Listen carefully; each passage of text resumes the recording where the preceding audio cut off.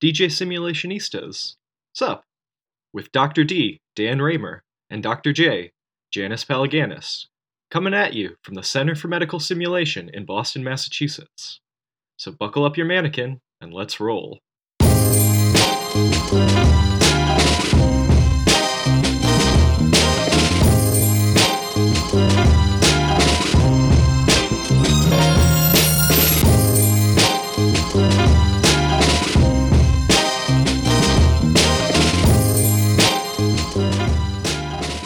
Welcome to DJ Simulationistas. Sup? You're here with Janice Palaganis and Dan Raymer. What's up, Dan? Sup, Janice? Hey. We're like a trio today. Yeah. With a silent third. We have here our fearless leader, Jenny I was going to Rudolph. say that. Oh, what were you going to say? Fearless leader. See, look at that. The more we podcast, we're like this. We're totally read each other. one brain. Check Completely that out. vibing. That's not good. That's not good, though.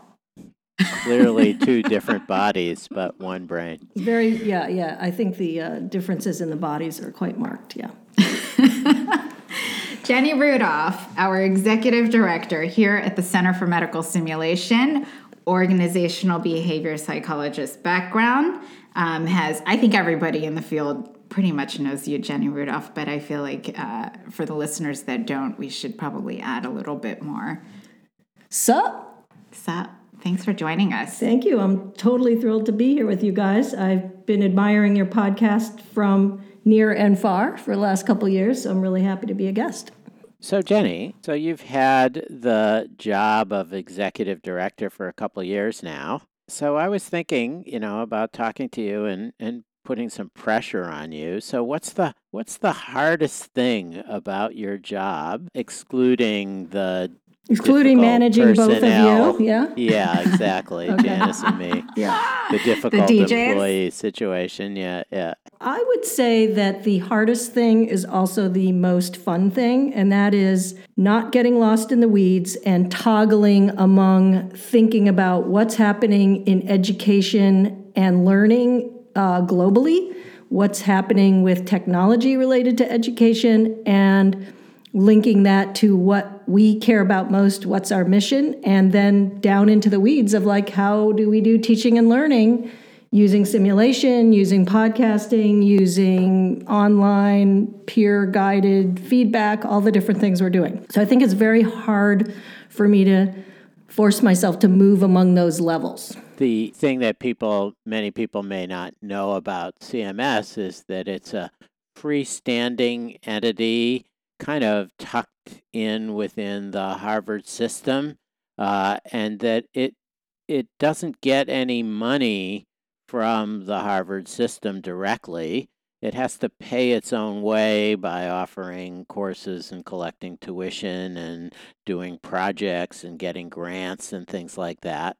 The part that would scare me in your job is keeping the ship afloat. I just don't like to ask people for money, and I just don't deal with money. As you well know, you won't let me do anything that has to do with money. So how do you, you don't strike me as the money kind of person that you think about that kind of stuff all the time. How do you navigate that? Well, no margin, no mission is what I just chant to myself from time to time. And we are a, independent nonprofit, as you said. And so we have to figure out how to make more money than we spend. Our goal is not profit. Our goal is to create great programs for people and make enough money so that we can keep doing that. So I will say that I am over the rank terror phase of my new job that I took over 2 years ago. But when I stepped into Jeff Cooper's very, very big shoes, I was scared, Dan, and I think it is a complex thing to manage. How do you be a generous and helpful and giving academic, which we are all in this field because of, and manage a nonprofit that has to charge tuition and so on and so forth for for our programs. And I think, any college president has the same dichotomy and challenges. I'm on a much smaller scale than that as a chief executive here, but it's toggling between our values of being helpful and our need to make a margin. And what I've found surprisingly is that those go together. So you can both be really helpful and make a margin, and in fact, there's synergies. So you brought up something that I've been sort of dying to ask you at this point. So you mentioned Jeff Cooper, and for our listeners who don't know, Jeff Cooper is an icon. He was, through his career, a voice for patient safety when it wasn't such a popular topic. His work in the early 80s around errors in anesthesiology, and he chose some very controversial topics. And because Jeff was such a principled man, he garnered huge amount of respect throughout not only the institution here that he worked in, but worldwide, and the people with power in our organization respected him in a way that I've not seen them respect really anyone. And so you said, you mentioned his big shoes to fill. And when you took the job, I was afraid for you because I thought that's impossible. He's just a giant, and for you to come in and be looked at differently would just be so difficult. So I'm just really interested, and I think you've done a wonderful job, by the way. I think you've managed to create your own space and the respect for you in other ways. But tell me about that journey. That you must have sensed the same thing.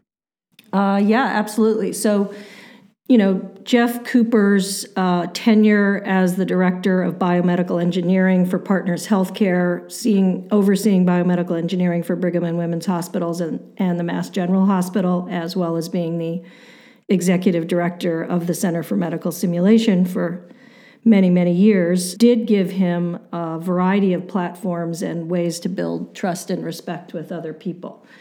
And so a big part of my journey was really trying to connect with and carry on Jeff's commitment and practice of being an honest broker who walks his talk. So I'd say that was my real North Star in stepping into that role. I'd like to affirm as a employee what that transition was like. And I too worried about who are we going to hire to replace Jeff? Because at the time, you were not interested, I think, in the first search.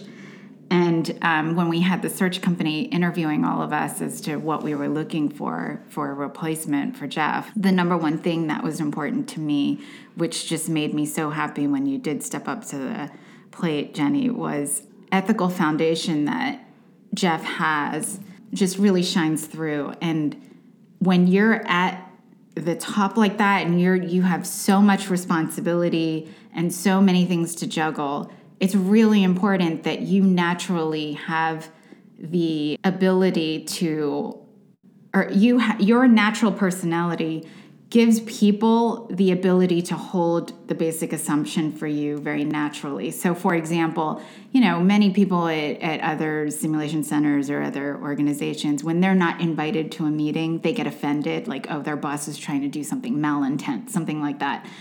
But with you and with Jeff, it was always like, oh, they just kind of forgot me off the list. It's just so easy to give both of you the basic assumption. And so I think that I just want to affirm what you're saying there. I think that really does work to the advantage of any leader that's in a very high position. Well, I really appreciate your generosity in assuming the best of me, and I'm sure that does help me do a better job. And to continue your question, Dan, and what you're raising, Janice, I felt that two things were really important in terms of continuing the ethical and basically being open and honest approach that Jeff took. So one was I made a condition of my employment that Jeff would mentor me. So we have a weekly half-hour mentoring meeting where I talk about the challenges I'm facing and I get his honest feedback. Another thing I did was I assured that we would have a chief curiosity officer, and that is you, Dan Raymer. And when we talked about the role, one of the things I thought was really important was the traditional role in a princely or old-fashioned kingdom or queendom is to have a court jester. And the role of the jester... You just called Dan the court jester. I love it. I love it. Yeah, so Janice, what is so funny about that? I am buying you a hat. So the role of the court jester is to speak truth to power and to make fun of sacred cows and to bring up the difficult things. And so I wanted to make sure that I didn't take myself too seriously, which is the sacred cow. Say moo. Yeah. So anyway, I felt that I needed to build in some structures to keep me honest about being honest. So that was one thing. And then the other thing was I really felt like the values that I espoused in my writing and my teaching, such as doing things, exercising your good judgment of both holding people to high standards and holding them in high regard, and doing the same for myself, holding myself to high standards and cutting myself some slack, was what I wanted to bring to bear, when we were all hanging out together trying to do stuff, that just the same way as we do it in debriefings, we should do it in our meetings or whatever, and give each other spicy feedback, help each other be better, etc. You know what's so funny about the court jester thing, Janice, is that Jenny, we were talking about giving presentations or something like that, and Jenny once said to me, Dan, I think one problem with the talks I give is I'm just not funny like you are. Can you teach me to be funny? I thought that was the funniest thing I'd ever heard. Yeah, clearly you have not been successful in that, Dan, for some reason. No, you've definitely come into your own in terms of humor. I want to just continue on what you just said, Jenny, because one thing that I think the world or the field, well, some people probably know, but a lot of people don't know, is your athletic background. And that's, being a professional crew rower. And I think that if there's anything I've really learned from you, it's how you bring the deliberate practice and the things you've learned from being an athlete into what we do here as an organization. And I think you're speaking to that right now. Oh, well, thanks. Well, I do think, having road crew on the U.S. team and also doing a lot of rock climbing, you get a ton of implicit feedback, like when you win or you don't row well or when you fall off the wall, you didn't do something that well. And so I do try to bring ways to give ourselves feedback in the daily practice, which is in a way a lot harder because we humans are so polite all the time. So we often suppress our critical insights about each other in the service of making nice and smoothing over. And so I think one of the things that I've learned recently, for example, that I'm loving, and working with you guys, I get a lot of this, is the idea of implicit feedback, which I learned from Walter Epic recently, who completed his PhD on learning through talk, and he looked at telephone conversations between attending physicians and their residents primarily. And one of his most interesting findings to me is that people are constantly getting implicit feedback, and the form that it took, if I understand his study correctly, in those conversations is when the attendings asked clarifying questions of the residents, that meant the resident wasn't being clear. So I just want to give an example. We just had our leadership team meeting last week, and we're getting ready for a strategy planning meeting in December that you both are going to be at. And so I was working with the team, figuring out what we were going to do and how each program leader was going to manage their time. And Roxanne Gardner very helpfully said, so Jenny, I get what you're asking us to do, but I don't get why. So I immediately started laughing, not because I thought Roxanne was wrong, but because I thought she was completely right. That was amazing implicit feedback. I was like, yes, that is a really good question, Roxanne. Why are we doing this? So then we had a little conversation about that. And so I feel like in sports, the feedback is sometimes harsh and obvious, but in social interactions, it's often subtle and difficult to perceive. And I feel like part of the art of what we are all trying to do together is listen for that feedback and adjust. Jenny, one thing about your job that sort of interests me, or maybe it interests other people more than me, so I'll ask the question anyways. You know, there's so much talk in our society about women in leadership.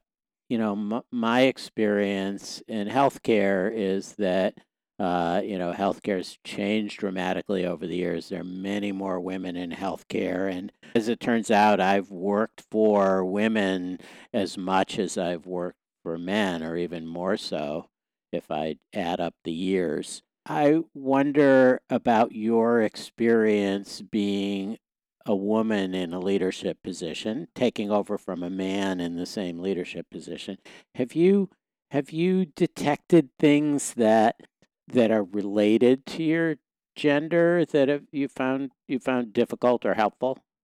You know, I feel like I have been in a protective cocoon my entire life with respect to gender bias, Dan. So I'm maybe not the best person to ask, but I grew up in a family with a professor mom and a professor dad who had a lot of mutual respect for each other and did research together and wrote books together. And I think I was 10 years old before I realized that not all families' parents went to work together and both did stuff.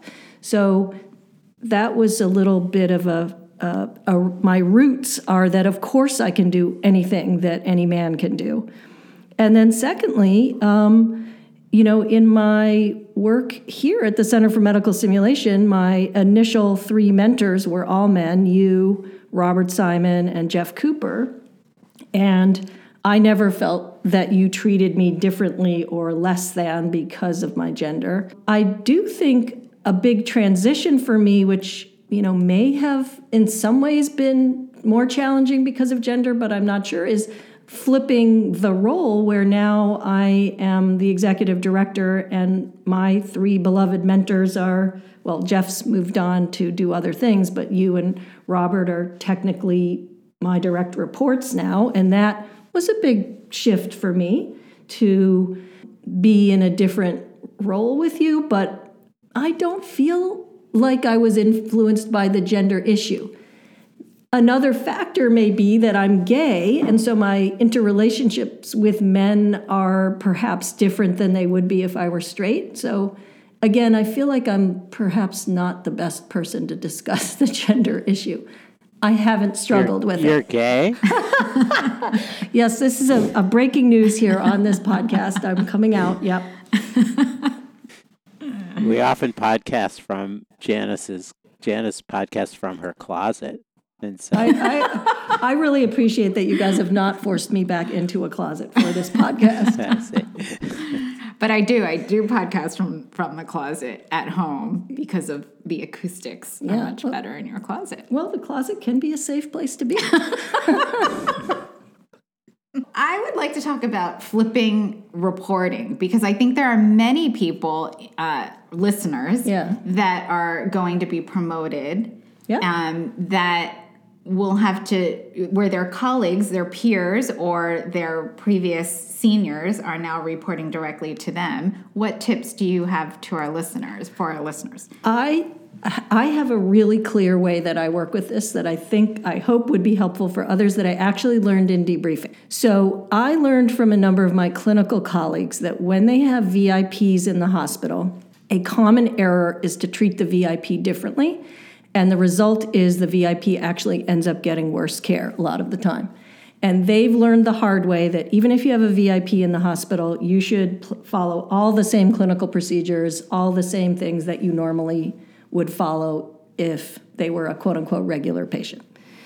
So the first time that I had to lead a course in our anesthesia crisis resource management program for faculty, as the lead faculty with an anesthesia colleague for our anesthesia chiefs from throughout the Harvard system, I was quaking in my boots, and I went to talk to my mentor, Dan Raymer, and he said, do everything you would normally do where possible, use their expertise and bring it in on the debriefing. So I just told myself, I'm going to do everything I normally do. I'm going to assume the best of them.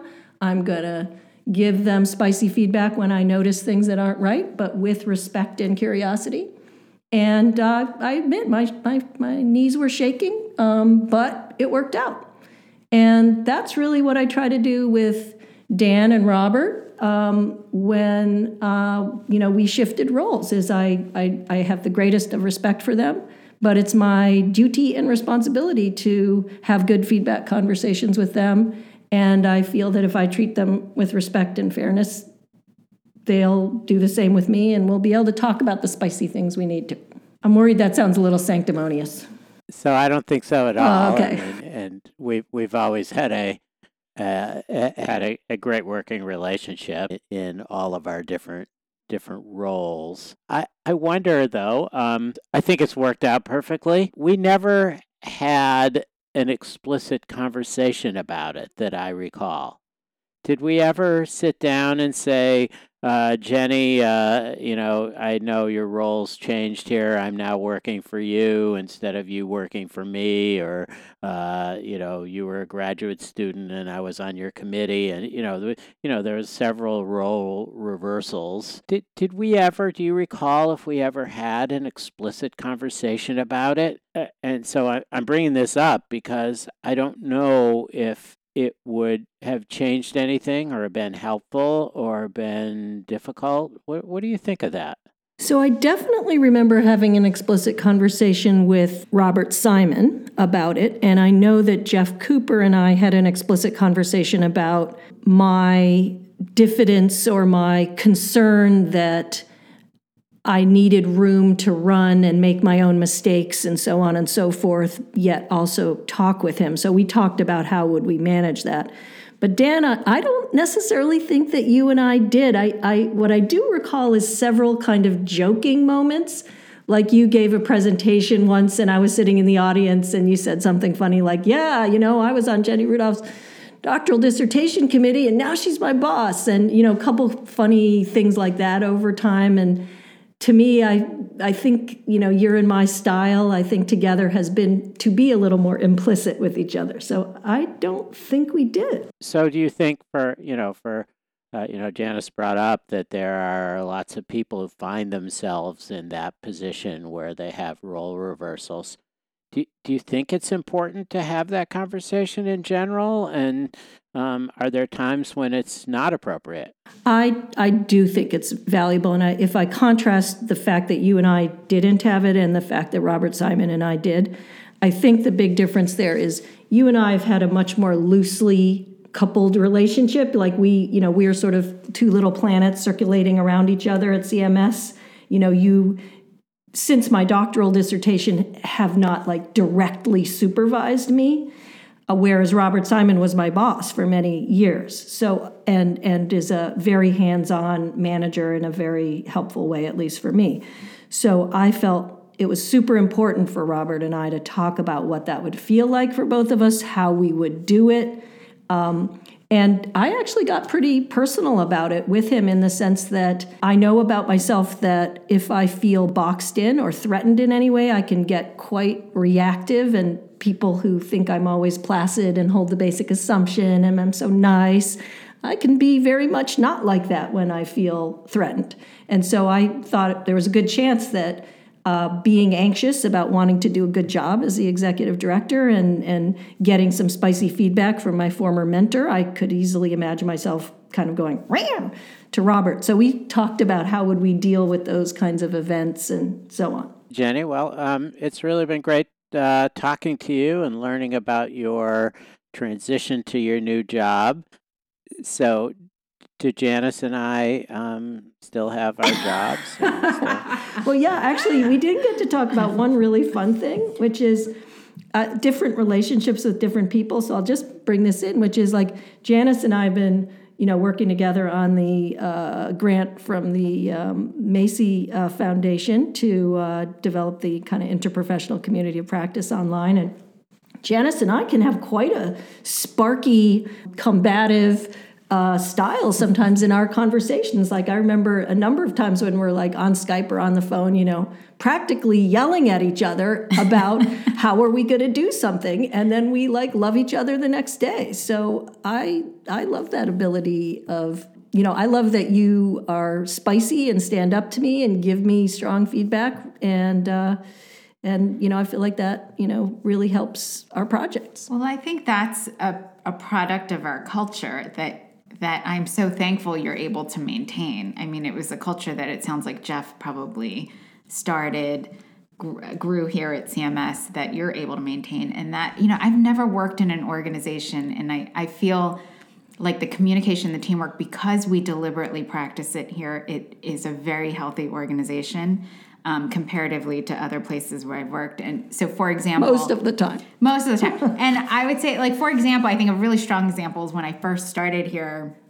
Oh my gosh, is it like 10 years ago now? I don't even know. Oh my God. And when you were 12. I think it was Dan and Robert had a conversation. It was a sensitive conversation. And in any other organization, I, the third party, would leave the room.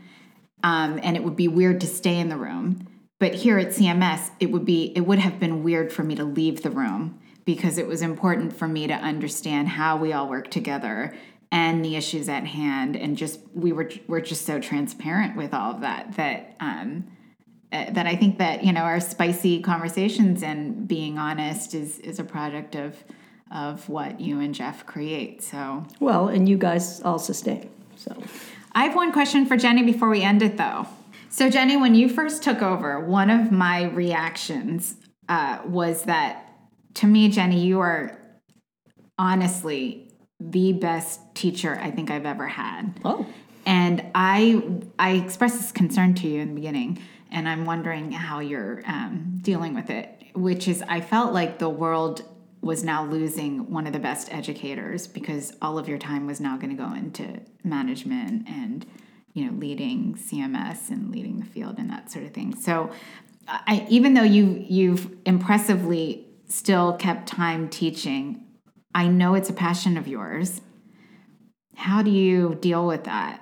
Yeah, thank you, Janice. Well, thank you for the compliment. First of all, that makes my year. I think two things. One is, again, sort of taking a page from my clinical colleagues who have administrative jobs, is many of them continue to practice a day or two a week, and I think that's really important. So, again, when I agreed to take on the executive director job, I negotiated that I would continue to do teaching 40% time, and I think we've kept up with that roughly. So I'm in our MGH OR Teams course at Mass General Hospital, and I get to be part of our learner experiences in our faculty development courses, the Institute for Medical Simulation. So I get my fix in terms of teaching, but I think as you and I and Jeff Cooper have been trying to do together, my other big fix on that is seeing everyday conversations as an opportunity for teaching and learning. I feel like, you've really pushed us to move the deliberately developmental agenda, the term brought about by Robert Keegan from Harvard Ed School, into our work together, your and my work together, and I'm trying to do more and more of it in our leadership team.